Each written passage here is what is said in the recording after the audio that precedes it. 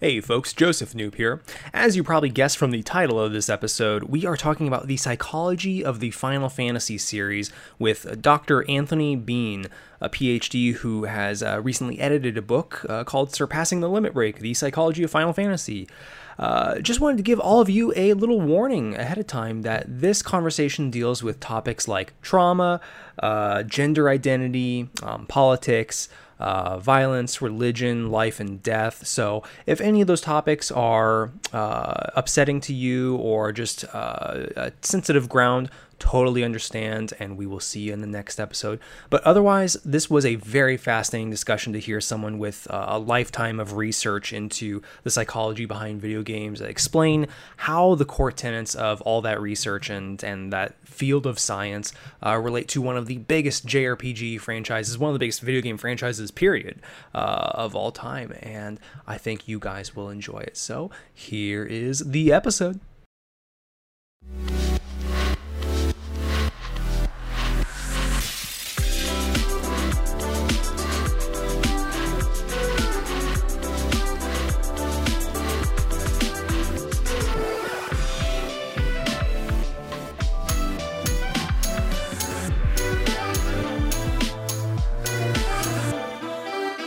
Ladies and gentlemen, welcome to another episode of the 1099 podcast. As always, I am your host, Joseph Noob, and I am so thankful that you are still here with us. I hope you're staying safe. I hope you're staying safe and sound as the quarantine world continues to roll along. For us California friends, make sure that you are prepared for fire season and all that. Make sure you're taking care of your neighbors and be good to others around you. But this week, I have a really fascinating discussion for you. I happened to stumble upon a book called Surpassing the Limit Break, The Psychology of Final Fantasy. I am not the biggest Final Fantasy guy in the world, although it has certainly, colored my work and the culture of gaming. And obviously, it is the most famous JRPG series, bar none. And I have a licensed clinical psychologist, game researcher, executive director of the Telos Project, and editor on multiple books about the psychology of video games. It's Dr. Anthony Bean, here to talk about his new book. I just said the title, Surpassing the Limit Break, The Psychology of Final Fantasy. Dr. Bean, how are you today? I am doing fantastic, and I'm super excited to be here today. Well, thank you so much for sending me a copy of the book, a physical copy. It's rare to get physical copies of books for like prearranged interviews like this, but it has been a fascinating read, and I've gotten through I think all but 2 of the essays in here. And despite not being a big Final Fantasy guy, I've played 15.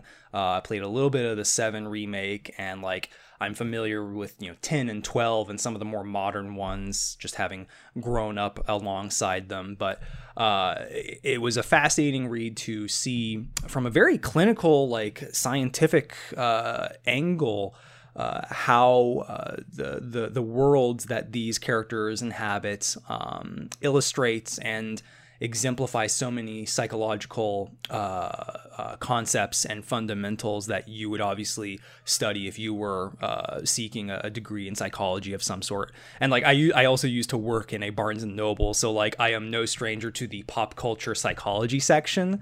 So I had my doubts where I was like, oh, okay, I wonder if this is a good book or if this is kind of like a cash grab. But I am glad to say it is a really well-written, well-researched, featuring works from multiple different authors. Then we'll dive into some of those later. But I would love to know, to get some of the basics out of the way, be it Zelda, Final Fantasy, or just more clinical therapeutic exercises, why do video games feature such a strong relationship with the study of psychology, and what made you really want to focus on that as part of your work? Well, so this is a really interesting aspect, I think, because a lot of people like to think hey, we just took psychology and we applied it to the book. In some levels, yeah, you can definitely say that. However, on a different level, the game itself is already alive with psychology because they have people who are game programmers, people who they are talking to. What does this actually look like? What does it mean to, let's say, with Cloud losing his memories and Mm-hmm. and being able to come back to them later on, what does that actually look like for a dissociative fugue? And so they actually have to talk to us about like, what does this look like? What are the people going to react to? How are they going to go forward with this? And so when we look at these games, we're like, look at this psychological aspect that's so powerful for people who are playing this game, whether it's Zelda, like Zelda, silent protagonist, where you get to project upon that person and really be able to play as that individual. So every time you shut off that game, you have to reclaim that projection. The same thing works in psychology of Final Fantasy, even though you're playing as four characters, because technically they're what we call a conceptual whole, and they have to work together, and you create that cohesion yourself, which can be seen in lots of different ways, whether you go an all fighter bard system, depending on which game you're playing, or if you go into an actual well-rounded system to play based on your character choices. And all games, in a sense, have those abilities to really dive into about our character choices, how we see the game, what does it give to us, and what are the aspects that we can really take home and work with ourselves and our own intrapsychic. Like working with a geek gamer psychologist is really good, and that's one of the reasons why we also do all those trainings on geektherapytraining.com to teach people about these type things. But there's also the ability that if you're savvy enough, you can look at this game and be like, I know what I got from this game. I know how to go forward with it. It's fascinating to hear you kind of talk about like effectively consultancy work. I assume that you must be reached out to by a number of companies to lend your expertise in digesting, like, okay, what would this trauma or this psychological issue present to a character? Is that something that you kind of experience every once in a while? Yeah, every so once in a while, even Facebook has reached out for their Facebook gaming to really hone in on what can we do for the community and how can we utilize these things for our own one self psyche and being able to manage our own mental health, but also for the ability to where do we go with this game and how do we present it in this fashion for people who may need these other types of avenues for them. And so then what specific, like you also you mentioned the Zelda book. You edited a very similar book about the psychology of Legend of Zelda. So then moving from that project into the world of Final Fantasy, what spoke to you as a psychologist about the worlds of Midgar, Gaia, Cocoon, Eos, and all the ones from Final Fantasy X forward or earlier? What were broad strokes kind of the things that said, like, oh, this would be really rich, fertile ground for studying the field of psychology through these games? Oh gosh, there's it doesn't matter which game you pick up on the Final Fantasy series, there's something in there. Now, my favorite one to do is Cocoon versus Pulse, and the reason is Mm. because it's like a night and day type scenario where you can really kind of see the idea of while you're over in the monster area, which I believe is Pulse, or am I mixing those up? I haven't played the game in a couple of It's years. the world of Final Fantasy 13 and Lightning Returns. Yeah, I think the Pulse is the second world as opposed to the like default world that you start out in. Yeah. Which is a Cocoon. And so with that, if we look at those two different worlds, they're almost mirror opposites. One's chaotic and bestial, versus the other one is has some sort of sense of order and has a bunch of people living by moral and different rules and regulations. But there, if we utilize those types of things and being able to traverse them and look at them from a psychological or psychoanalytic point of view, where Cocoon would be kind of the main starting area where you start at. It becomes like your consciousness, and Pulse is the actual what we call the unconscious and the stuff that we actually have to work on because it has all the animalistic instincts, the Mm. ability to control our impulses and gain ourselves stronger. Whenever we deal with psychology, we have to get into the nitty gritty. We have to be able to talk about the things that we don't really want to talk about because and we try to avoid because those are the things that we need to really hone in on a little bit more. And so to have that displayed in a game is just one of the many different aspects of being able to pull these different themes out in being able to talk about them in a virtual way, but also a literal way that our clients can actually then utilize and go play the game. Be like, I totally get what you're saying now. I can totally see how this works. And speaking of elements that perhaps we don't want to normally talk about, or that we would rather leave unspoken about, a great chunk of this book is dedicated to the expression of trauma, be it mental, physical, emotional, and how that's expressed through the growth that various characters undergo. Lightning from Final Fantasy 13 and Terra from 6/3, depending on which country you live in, feature heavily due to their experiences with either like fighting to push away elements that remind them of their traumas, or working to regain what was lost. Terra was had a like crown on her head that basically gave her like forced amnesia, and then afterwards had to like work to refigure out who she was. And then Terra also, her body also experienced symptoms of that trauma long after it occurred, resulting in a state of hypervigilance, even though she was really young when that trauma occurred. And as far as my experiences, that experience and the people that I know and love, that passage is really spot on as far as those lived experiences and other trauma survivors I know. Terra later learns to coexist with the manifestations of her trauma rather than allow them to overtake her. From your professional perspective, what is it about those characters and their lives that really connects to what the author Branham describes as the warrior archetype, and how we try to treat real world survivors and patients? That's a great question. So the first statement of we focused a lot on trauma because you can't play a Final Fantasy game and not experience see the characters that experience trauma. It's Yeah. it's just so prevalent from one all the way to the newest It's one. almost like required, yeah. It is, and it kind of goes into the idea of a model that we tend to work from, where you have to be orphaned on some level. And a lot of video games, if you think across all of them, produce you or start you off as an orphan. In with that orphan archetype, you have to then push through. You have to then choose one of these other ways of existing, and battle your way through the world utilizing those other types of archetypes. And so one of them is the warrior archetype, and it's also about the idea of sometimes women in our world are looked down upon because they have this ferocious warrior archetype, or what we'd kind of say is this mama bear type of being and interacting with the world around us. And our current culture doesn't always appreciate that as much as they should. This type of energy takes a lot of energy in order to overcome, and it focuses on the idea that women don't have to be these just feeble characters that only rely on healing, or are healers in that aspect. They can pick up a sword and they go bash some monster's brains in if they really wanted to. It's one of the reasons I think that a lot of people liked Lightning's story, because she Hmm. kind of comes in from this aspect of, I am looking at it from this very narrow point of view, and throughout the game, and especially with her talks with Hope throughout the narrative, she starts to see this other side of who she is and how she can help the world around her.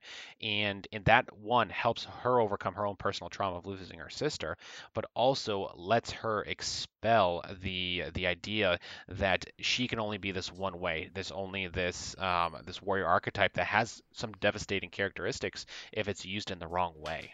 And so to be able to kind of talk about those different connections, those different, whether it's those different aspects of trauma, and how to overcome them, and how do you need to like learn how to coexist with them, and not let them take control, is super super important. And I think that when we were looking at this book and these chapters and these abilities to really kind of talk and focus in on what is the main story that we're trying to say here, and mix in that psychological aspects, but also stay within that narrative of the game itself, we really wanted to make sure that we hit everything possible. One of the big things we learned from like the psychology of Zelda, there's a lot of Jungian focus in there, a lot of Jungian psychology, and Yeah. that's because I'm trained as a Jungian psychologist. And Legend of Zelda has so many different things, so many more than we even had a chance to talk about. Final Fantasy, we wanted to go a little bit different direction and use a lot more psychological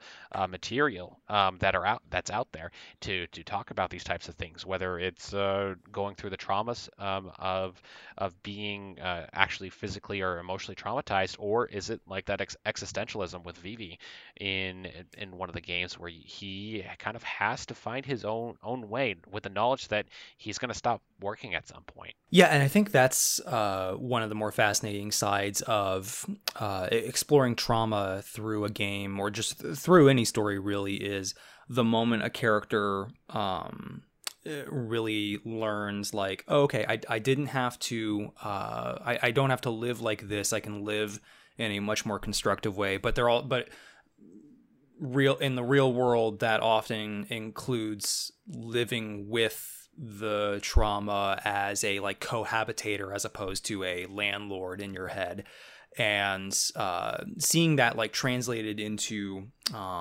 video games, especially an interactive medium, it can often be an interesting thing. Do you have any thoughts, like, as far as your professional background, as far as the way that those characters manifest that cohabitation with their own trauma? Because you also do mention the gender subtypes, that is also the subject of another chapter here in the book. The woman warrior archetype, which is contrasted by the very motherly tropes. The Aerith is a wallflower. Yuna is kind of a motherly figure, and Tifa is really the only, like, she's like got a motherly side to her too, but she's got that woman warrior archetype. Maybe Tifa is the one that we should be like idolizing instead of Cloud, because she seems to have a more clear idea of how to live her life. But yeah, what do you think about the process of learning to live with your trauma as a character in one of these worlds? I think that whenever we see the different characters where they start off as, we can start to attune to them because we've all kind of felt some sort of trauma, whether it's the big T trauma, the little T trauma, the big things that are like life altering versus the little things that are like, I don't really like this and I'm gonna move past it because I really gonna have to, and I'm gonna utilize it into my benefit later on. And so when we see all these characters come together at the beginning, we're learning about their stories. We're learning how they came into be, what they need to go for, what they need to work from. And throughout the narrative, it's one of the wonderful things that I really love about Square Enix is that they like to take a lot of different mythological narratives and merge them together and show it throughout that narrative. How do you overcome these types of beings and these ideas? And the main thing that we would probably say is that you experience the trauma, you acknowledge the trauma exists, and through that acknowledgement, you then say, well, I know it's here, I know I've been traumatized, where do I go from here? And that's what brings in the rest of the party, is that you're not alone. You have a community around you. You have people to fight on your behalf, to strengthen your weaknesses and you strengthen theirs, to show that if we work together as a team, from a psychological standpoint, from a community standpoint, that we actually can overcome these types of traumas in a lot of easier ways and a lot different mannerisms that are super important for us as individuals, and to take that trauma and utilize it to our benefit. It doesn't have to hold us back. It can be a part of who we are, but it's also the people around us that go and make us better and bring us together to help solidify that this trauma is not who you are. It is something that you have experienced. I think that's one of the key like, as I've gone through therapy and recently starting antidepressants and whatnot, and having plenty of friends and loved ones in the game community who have had their own journeys with tackling their traumas. I think that, like, one of the biggest struggles that like previous generations had, and even lots of people still, like, in their 20s and teens years these days, struggle with, is, like you say, not realizing the sheer amount of tools around them or sources of support around them. Support can take the form of a friend, it can take the form of family, but can also take the form of, you know, clinical treatment and fun. And like I've had my parents, for example, to pull from personal life, they've had their own misgivings about like, well, you know, why would you, you know, share that kind of information about yourself, you know, instead of just like letting it lay low. And it's like, well, you know, I don't think that that's I've learned that that is not the healthiest way to live my life, to suffer through that alone. And I'm glad you brought that point up too, because another aspect that this book explores is also community-based trauma. And like, what a perfect time to talk about community-based trauma as we enter March, April, May, June, July, August, and coming up September. So we're almost at month 7 of quarantine in our homes, give or take, depending on where you live, I guess. And I cannot escape the idea that there is already so much community-based trauma from having businesses go under, having, you know, families frayed, and even I won't say who, but like even people that I am pretty physically and somewhat emotionally close to are like going through like divorce proceedings or their own version of therapy, because I think that the shut-inness of quarantine has finally gotten to them and finally like kind of pulled back a couple of band-aids they would have rather left closed. So community-based trauma, Final Fantasy X is kind of the prime example that the book goes into, with the religion of the world that Yuna is like. She's a summoner, and let me try to summarize Final Fantasy X real quick. There is a weird death whale called Sin. This guy, like thousands of years in the past, made it, and it's like destined to like destroy the world. And these religious summoners sacrifice themselves to what they think like get rid of it forever, but it always comes back. And long story short, the religion is shown to be like a false religion and like merely a means of kind of controlling the masses to believe in something and like perpetuate this cycle of death and rebirth. And I thought I had not played Final Fantasy X, but I thought it was so fascinating that even despite some very horrible things like murder and like genocidal warfare and just very systematic corruption on the part of these religious leaders in this fantasy world, the cast kind of refuses to believe that they're on the wrong side, or that their beliefs have been wrong, even after all that awful stuff. Can you tell me a little bit about like what community-based trauma looks like from your professional point of view, and how you study that as opposed to individual trauma, and how that kind of interfaces with a story like Final Fantasy X? Oh, sure. Wow, that's a loaded question, but yes, let's do that. So when someone is traumatized individually, they tend to have something solely happen to them, and the rest of the other people obviously don't necessarily have it. There's only the perpetrator and the victim. But when it happens to an entire community, let's use the LA riots as an example, right? So Sure, yeah. the LA riots occurred because of suppression, because of systematic racism, because of all of these different types of community-based traumas that were happening in a system that we lived in at that time. Now, that's not to say those systems are still not present on some level, because they are, but the idea behind community-based trauma is that it happens to everyone. Everyone is a victim on this. But the problem is, if everyone's a victim, how can you actually acknowledge that it's actually happening without some leaders actually pointing those types of things out? So it can be like when there is a message set up from a person in power, and everyone's like, oh yes, that message is true and everything. But then some people are like, well, what about these types of things that are happening? Like, we just hurt these people. We're having these problems in these other areas. And they're like, yeah, don't pay attention to that. That's not what's the problem. They're actually your enemy. It creates an us versus them mentality that eventually gets rid of the other side and absorbs them into that cognitive dissonance that, oh, what we're doing is actually correct because this is the way that we're going to survive. And it's one of the reasons that we have so much suppression and cultural suppression in a lot of different areas, and which creates community-based trauma in these different areas. It's why the LA riots happened and why we had so much difficulty in those areas, and we're seeing it again even in today's society that it's coming out again. So it's the more community-based trauma that occurs, the more civil unrest, the more difficulties that these things happen. But what is interesting that happened in Final Fantasy X is that the summoners sacrificed themselves, and by the time Sin kind of came back again, everyone had forgotten what had happened. They're like, "Oh no, it's back again.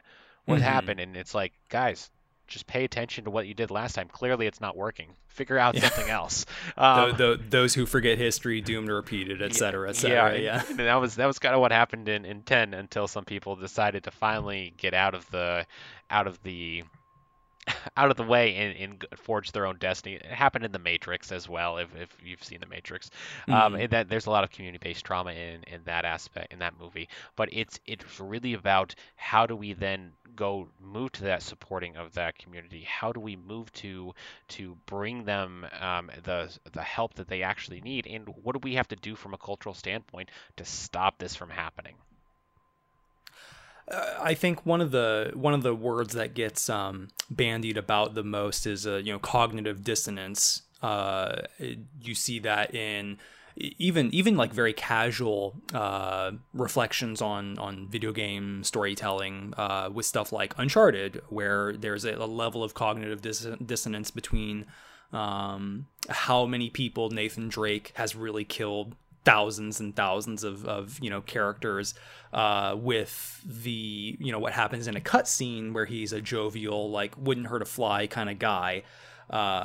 And I was fascinated too by the that level of dissonance in characters, because it is a very real world thing of, like, I don't know what the political makeup of my audience is at the moment, but I have dealt with dissonance in my own family when I'm trying to present, something of, like, hey, look at this, like, thing going on in the world that, like, even impacts me, but it's hard to get people to see that when they may or may not necessarily even want to see it in the first place. So, do you have any thoughts about, like, how those individual characters uh, like, struggled to finally come to grips with the fact that, like, they were in the wrong, from a psychological study perspective? Yeah, so even in 10, they had to have it like right in front of their faces. And even in some times that it happened in the game, like the genocide of the entire population except for a couple, one person was super sad and everyone else was like, "Oh, this is fine. This is what's happening." And then that Mm-hmm. one other person was like, "Is it? Is this really what we're standing here for? Is this really what we are doing? We just committed this. We just saw this with our own eyes and we're okay with this?" Like this is injustice at this point. And so it's about kind of challenging it in the correct atmosphere to be able to do that, where you're not going to cause harm on the other side. A lot of times, what we tend to see is that when we cause harm, or we talk about this injustice on some levels, if we don't talk about it in the right way, if we just start doing a blame game, we cause an unrest on the other side as well, and then they push back. And right now, that other side, we would say, is the one that has the power. So instead of being able to be like, hey, this is unfair, this is unjust, what can you do to help us with this and move us forward in this aspect, in these different aspects, in this cultural aspect?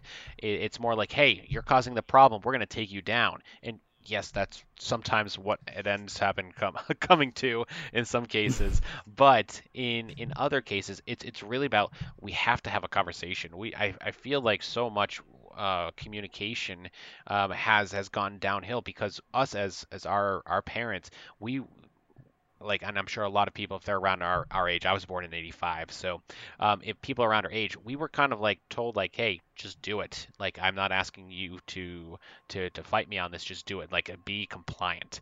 And our generation is waking up to that over the last, I would say, 8 to 10 years, and being like, why? Yeah. This doesn't make sense. Why are we continuing to do something that doesn't make sense just because you tell me to? Like, what are the reasons? And we're starting to discover there's not a lot of reasoning behind it. That's appropriate, we would say. There's just like a lot of systematic, like say racism or systematic issues that go through and really cause a lot of harm for a lot of people. And so us as our generation, it really feels like we're pushing an envelope that we've got a long fight ahead of us. But I think that we can definitely do that if we're willing to have those conversations. But again, that's one of the biggest problems is we've never been taught to have these conversations, so we're learning at the same time to be able to focus in on what how do I have to explain this to you in order for it to be heard and not just push up and back against. I think it's in the chapter in the book that talks more about technology's impact on psychology, but there is the very classic philosophy slash psychology 101 concept of the allegory of the cave, wherein someone is trapped inside a cave from birth, and the only thing that they see are like the shadows of creatures or something on the wall from behind a wall that they like can't see the fire either. So like that's their only conceptualization of what else is out there in the world. But then once they break their chains and step out into the world and they see like, oh, everything's in 3D and color and all the senses going off, it is a struggle for people who have lived inside that, quote unquote cave for all their life. I would imagine. Yeah. It's funny we mention people like not being able to understand how to have those conversations, those difficult conversations, and to have conversations where conflict might arise. You yourself wrote a chapter in this book called "Dueling Drives: Life and Death," and I think that this was fascinating because it sees the various villains of Final Fantasy described as people wanting to go back to a time when there was less suffering, even if that results in what's called negative utilitarianism. And for those who don't know, like general utilitarianism, I did learn that one in my 101 courses back in community college. It's what will produce the greatest good. It's okay if there's like some bad coming from this, but like what of these options will produce the greatest good and like living your life or structuring your society around that. For better or worse, there's plenty of argument about it. It's something we see in those who struggle with mental health or those who perhaps suffer from narcissism, something that even I've had to like talk to my therapist about. Why it's called the death instinct. So a character like Sephiroth wanting to destroy the world to like make it more pure. Why is that so alluring in the real world and as a storytelling tool? It's super alluring because it's the polar opposites, and you have to fight against something. So a lot of our cultures like to be like, I'm going to be a hero. I'm going to fight for the small person. I'm going to fight for myself in a lot of levels. And they go up against someone really, really big. And this is one of my favorite chapters that I've ever written because I actually got to quote Jeff Goldblum on this one. Yeah, And life I finds a mean, way. it's clearly my heightened ability of my height, like my ceiling. I'm not going any farther higher than this. You'll have to do a book on the psychology of Jurassic Park. I know It's to be so it's good. fate now. Yeah. Get him to write the intro. But Yeah. the whole idea is that the villains themselves, well, we've all heard the phrase, you either die a hero or you see yourself, or you live long enough to see yourself as the villain. And that kind of has a lot of truth to it. And the reason it has a lot of truth is because when we feel like we're going up against something, let's say against Sephiroth or a Vayne soldier or soldier, depending on how you phrase it, the we're righteous in this stuff. You are causing distress, you're causing problems, you're causing that community trauma we talked about. And in those instances, in those spaces though that these things are happening, the villain can't see it. they're like, no, this is the only way that I can do this. Like, I see so much suffering. I'm in this place of power. Let me stop this suffering. It doesn't matter that all of you are going to be destroyed in the process, but the suffering is going to end, and I'm going to be the one to end it. And that's the mentality that they have, because they're in their mind, they are the hero of the story. They are the Hmm. ones who are going to save everybody. But in reality, they are not. They are the ones who are causing so much pain, but they can't see that. They can't see the systematic stuff because they're not in it any longer. They're too far high above it. So when we try to utilize these types of beings and being able to talk about these different aspects of being villains versus heroes, we also want to humanize the villain side and try to show like what are they thinking? Like, why are they doing this? Like, when Thanos destroyed half the population, how for the reasoning, like we saw a lot of people online were like, I can understand. I don't agree with the way he did it, but I can't understand why he Yeah. did it in a lot of levels. And a lot of people were like, huh, what does this mean about my personal psyche on a lot of levels? But that death instinct is so alluring because it we become complacent. We become put our blinders on. We can't see anything else. We're like, this is the only way. After all my thoughts and everything that comes down to is I need to stop the suffering, and this is the only true way to do that. When, as we've talked about in the trauma a lot in this one, suffering leads to growth, and that growth is just as important as the suffering that we're put through, because it really helps us on understanding more about ourselves and where we need to go in the future.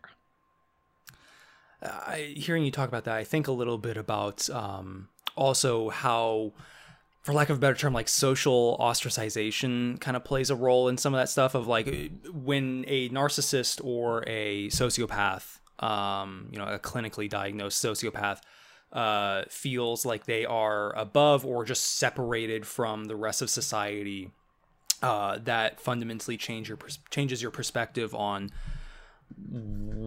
how much impact you have, and how positive or negative that impact can be. Like it's one thing to kill one person, it's another thing to kill 50 million. That's whatever high number you want to say.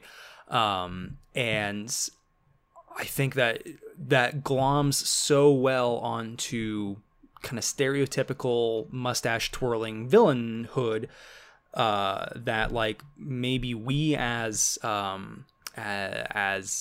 Western audiences, we enjoy that because like we like stories where it's everything or nothing, as opposed to well, like what is it? We of course we live in quarantine times. Like what does it matter that 170,000 people last I checked died? What does it matter? It's just a statistic. But like as soon as it hits someone close to you or someone who's like had their own impact on you, it suddenly becomes so much more real. So the sociopathy of removing yourself from society and feeling like you're not part of that community. I think was it Jung who had a term for that? It makes sense. I don't know if you had thoughts about that. Well, I mean, we're going to get slightly political here, so I apologize for anyone that is listening in on that. But it's actually it's what you just described is so prevalent in our political culture on both sides. So here's the thing: it's not just one side or the other. I'm going to pick on one side just slightly, just because it is very prevalent and it's actually relevant to my field of psychology. So we used to have tons of mental institutions ran by the states right here across the entire United States. Every state had multiple ones, and they were there for a reason. They were there for a lot of different reasonings, and that was the culture that was happening inside of them. Great? No.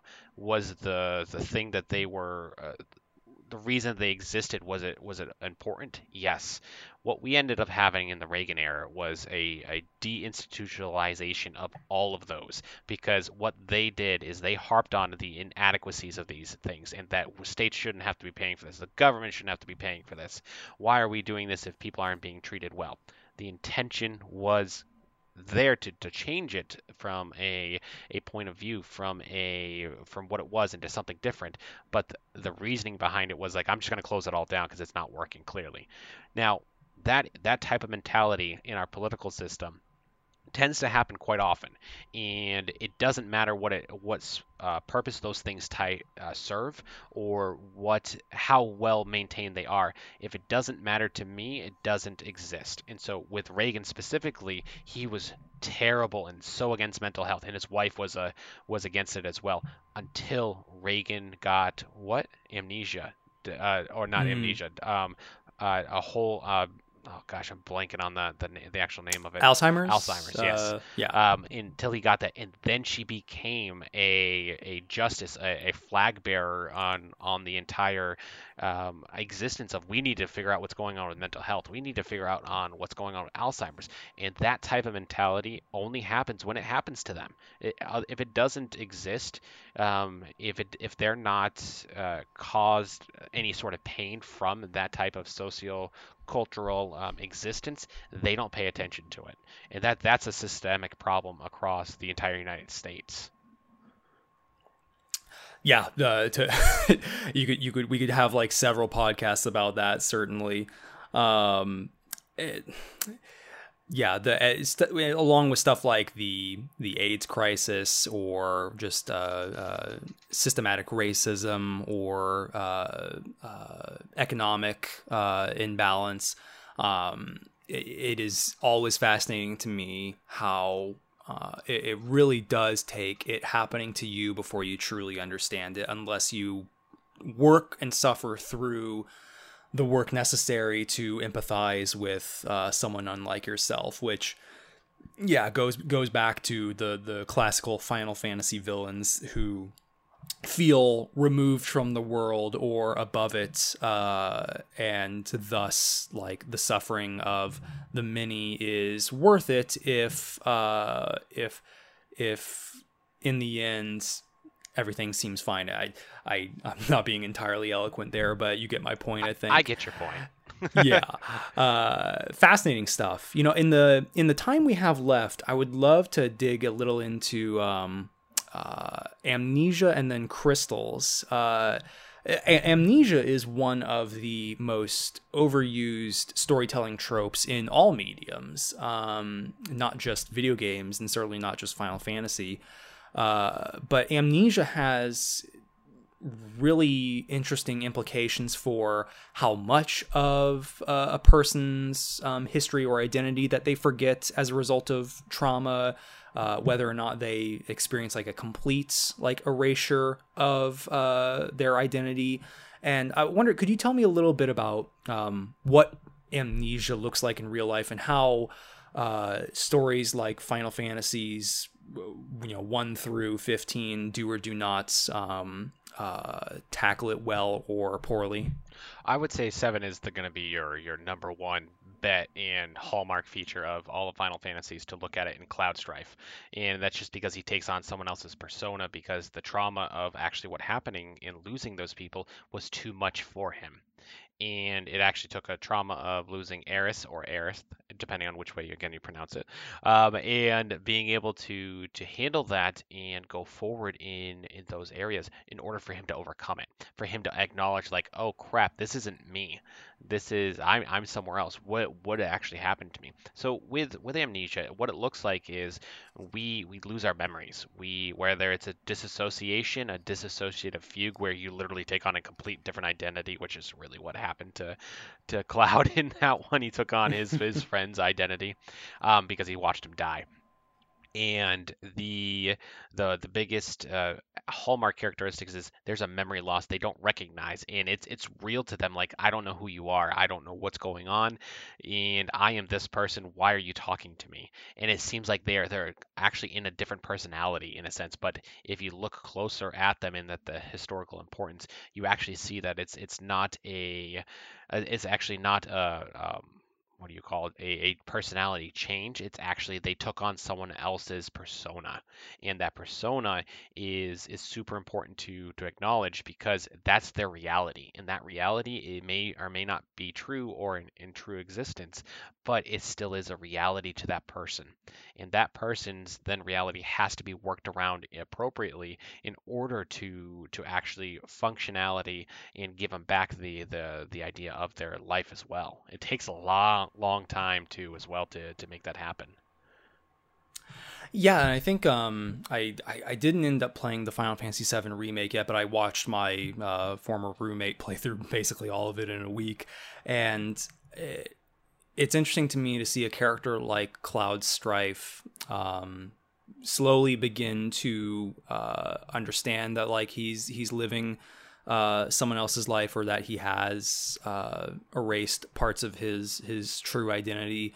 Um, do you, when you see a character like that struggling with that and trying to come to terms with it, does it feel like it's realistic in a sense, or is it more expedited in a game for cinematic storytelling purposes?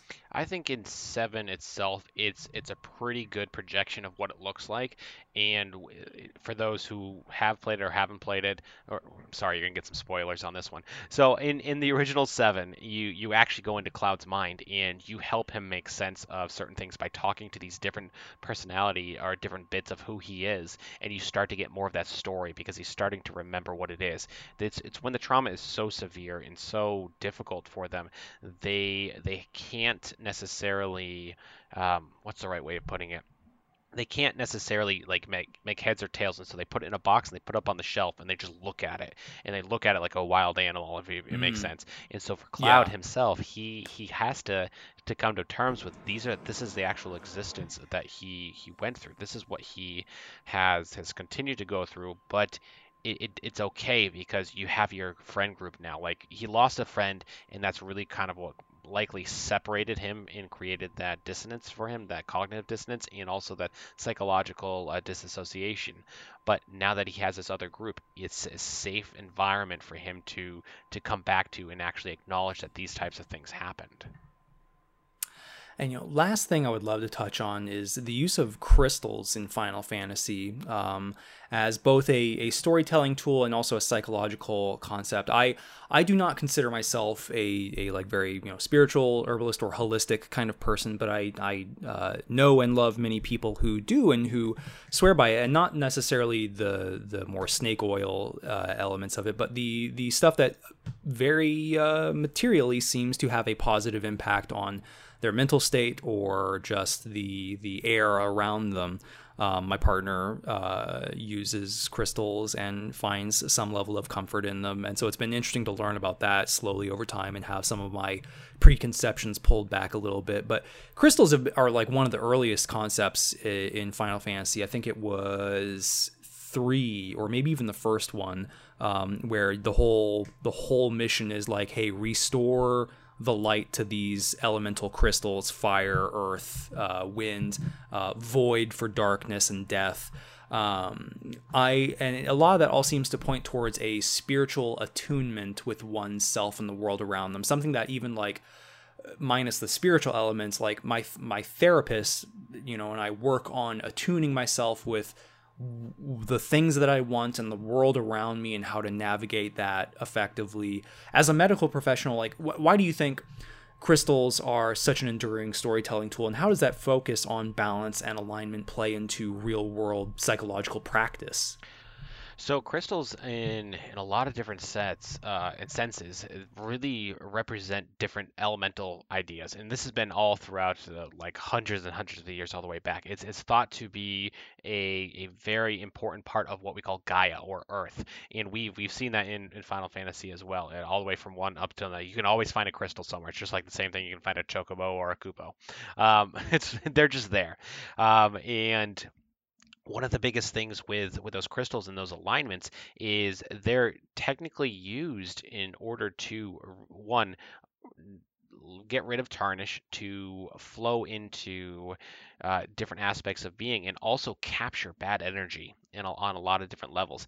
And so let's say when they were going and cleaning up and reattuning themselves to the crystals, they actually were also on that spiritual journey for themselves. It's almost like a meditation hymn for themselves, that they have to get rid of the world's um, ichor, in a sense, in order to be able to make it less tarnished. And that less tarnish means that there is something there that they can hope to make better. and through that you can't really like say touch benevolence or spirituality and the cleanness of what crystals represent of the of light in a sense until you yourself are cleansed. And so with that a whole idea of cleansing yourself is we saw it in crystals with Final Fantasy. We saw it in the Zelda one as well, going through the temples. You have to, in order to get the Triforce, all three parts of it, you have to cleanse yourself of all of these other aspects and the symbolism within it of the fire, water, air, void, earth. All of those things have a representation, and we see it across culture, across anime, across everything, and they continue to come back to different features of being able to have that passion, to be able to have that soothing, to the destruction and the stalwart ability of Earth in some cases. So with those crystals and those different attunements, we've really focused in on what do they mean for the person. What is that symbolic representation of them, and that type of idea can be pulled into the world because we have crystals in all sorts of different colors. They are made across the world and they come into existence through Gaia, in a sense, pushing them out of the earth, of forming them into these types of pictures and crystals and colors. And one of the biggest things of science has gone through and be like, oh, it's part of these types of elements, and that's why they're this color. And we're like, cool, cool, cool. But it still has this meaning for us, and it still has this other aspects for it. And so crystal healing it's kind of taken off in a new age aspect to really hone in on what do we want out of the world around us, and what do we want to believe in. Do we put everything into the crystal? No. Do we believe that it's there to kind of help us, guide us on a little bit? Absolutely. And it's kind of like a Yeah. little bit of a pagan ritual on some level, which is again perfectly fine to do. Well, Dr. Bean, I think you have made a Final Fantasy fan out of me. I feel the urge now to go pick up the Final Fantasy VII Remake and see if I can learn and notice all the psychological principles that you guys explore in this book. Surpassing the Limit Break, The Psychology of Final Fantasy, edited by Anthony M. Bean. And if you'll indulge me, I would. The authors include Rachel Cohort, Niles P. Music, I'm going to butcher some of these last names, William Gibbons, Julian Grasso, Tyler Secor, Shane Tilton, Wind Goodfriend and Melissa Huntley, Angie Branham, a Bay Area person, I believe, Yep. and Anthony, yourself, Anthony Bean, Emery Daniel Jr., Luis Gran, Ryan Kelly, and Chelsea M. Hughes and Stephanie Orm. All of these essays were really fascinating to dive through, even as someone who isn't previously that into the Final Fantasy series. And I want to thank you for, taking some time out of your day to tell us a little bit more from your very professional perspective. So the book is out when and where can people buy it? So the book comes out August 31st. They can buy it straight from our website at leylangpublishing.com. They can go to our Geek Therapy Training.com page. Our Facebook page also has them. If you want free shipping and a little bit of a discount, go ahead and buy it through there. We have it all running through there, and you can actually see some of the videos of some of the authors talking about their chapters as well, because we wanted to make sure that people got to see some of how our authors kind of thought about their chapters. But you can also find us up on I'm Video Game Doc on Twitter, on Facebook. We're pretty much everywhere, but definitely search out geektherapytraining.com and see what we kind of do, because we have a lot of fun.